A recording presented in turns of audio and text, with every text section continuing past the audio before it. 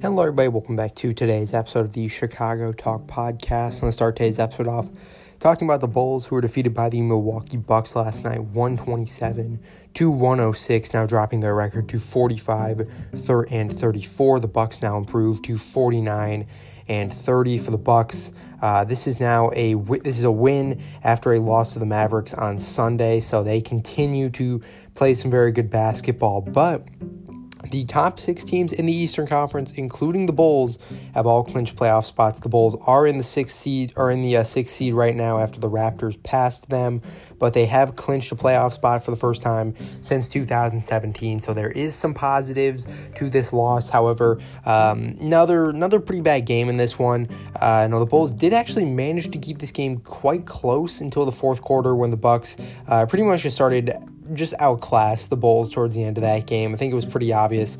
Bulls were sort of out of gas, and for them, it was a tough fourth quarter for them. They didn't have a chance to really lead it all in this game, but still for the Bulls, not another poor game, another performance where I feel like there could have just been a lot more done. So the Bulls end the season 0-4 against the Bucks on the season. Nikola Vucevic, not a great game from him. Shot 1 for 6 from 3 and shot 3 for 19 from the field. An incredibly poor game from him. 7 points. And he's very similar to Kobe White, where if he cannot score efficiently, he is really no value, because defensively he's not very good and he can't really rebound at all. So there's no real reason to have him out there if he's not able to produce that well. We did see Patrick Williams play a pretty nice game in the starting lineup, put up 18 points, was actually the Bulls' second leading scorer behind DeMar, who put up 40. Another solid night for him. He continues to really improve, to start showing a lot more comfortableness in the offense. So we saw early when he came back, he wasn't really looking to take as many shots, almost a little hesitant. And now we're seeing him definitely improve on both sides of the ball. He's starting to become a lot more confident. Played 31 minutes in this one. So Patrick Williams, a pretty solid game for him. DeMar DeRozan did his thing. However, right now, Bulls they continue to slide here. We did have some positives from Nikola Vucevic. He did actually get called for a technical foul after a hit on Grayson Allen. Allen tried to drive into the lane, and Vucevic sort of knocked him down. And it was not as bad of a play as I think it was made out to be. I feel like it wasn't even really his intention to foul at all. I think it just looked a lot worse than it did. But that was a bit of a positive there, to see Grayson Allen knocked down after what happened to Alex Caruso. But still, Bulls find themselves in the loss column for the second straight game. They'll be taking on the Celtics tonight at 7 o'clock, and that's not going to be an easy game at all. Bulls in this one actually are expected to be missing Alex Caruso, who has a left back injury. However, Zach LaVine is expected to return in this one, as well as some other guys like Javonte Green, who was questionable, now expected to play. So there's a positive there, getting LaVine back. However, the Celtics have been one of the hottest teams in basketball. They're a team currently sitting in second place. We're sitting in the lower in the Eastern Conference, got really hot, now sit at 49-30, 8-2 in their last 10. So this is not going to be an easy game at all against this Celtics team tonight. That game going to be at 7 o'clock at the United Center. Then the Bulls will very soon be wrapping up the season, heading towards the playoffs, so there's a positive there. Other news, the Bulls have officially announced that they are going to be shutting down point guard Lonzo Ball for the remainder of the season. So there is some negatives here to this playoff clinching Ball. We knew his rehab had definitely been stalling a little bit, and whenever they tried to ramp up his production or ramp up the process, he just continued to have injuries, or he continued to have soreness. So losing him for the rest of the year is definitely going to suck, but I think it will.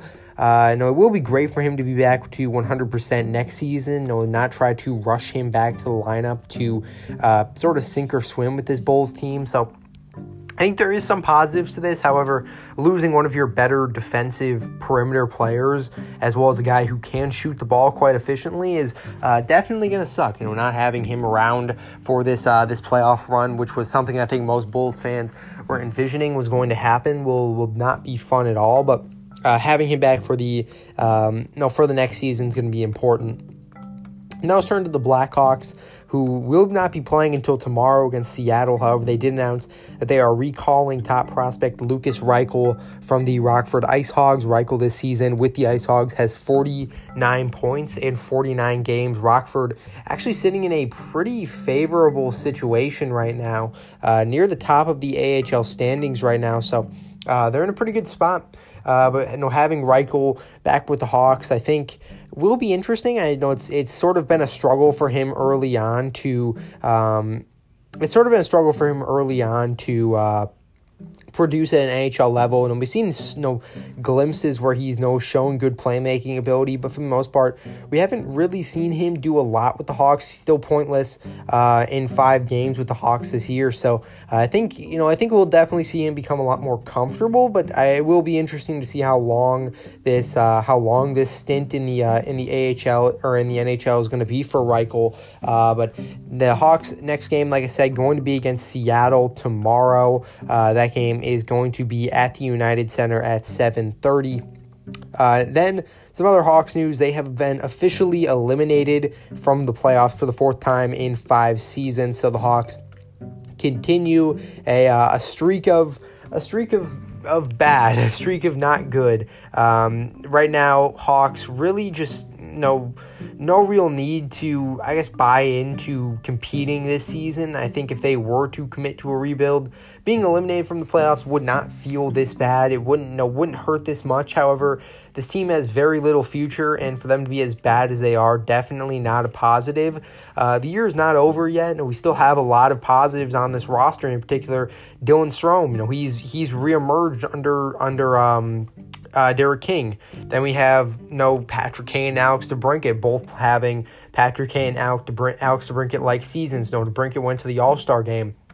We had Seth Jones, even though he's on a horrible team where being on a horrible team, a defenseman like that probably shouldn't be a positive, but he had a really good season. He honestly had a great season from all standards. So still, there's a lot of positives with this Hawks team, though. There's just there's also a lot of negatives, unfortunately. So for the Hawks, another season where they're going to miss the playoffs.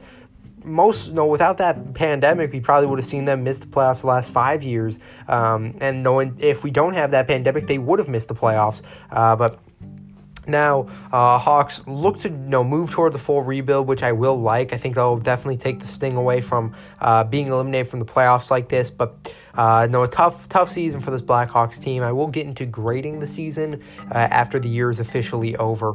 But now let's turn to the Bears and some potential wide receiver options with their second-round pick, or any of their picks, actually. So the first receiver being Christian Watson out of North Dakota State. He is one of the top receivers in the draft. He has elite deep threat speed, tremendous leaping ability, jump ball ability, and very underrated lateral movement. So Watson's a guy who I think could definitely dip into the first round. However, if he is there for the Bears with one of their second-round picks, I think they'll definitely need to grab him. There was a lot of reports that Ryan Poles was actually targeting grabbing him, so I think that would be a great move for the Bears. Next guy being George Pickens out of Georgia. We know Pickens missed most of last season with an ACL tear. Most likely would have been a first-round lock without that. We know there's talent there. He's able to make a lot of difficult grabs. He's very strong, got a good body control as a receiver.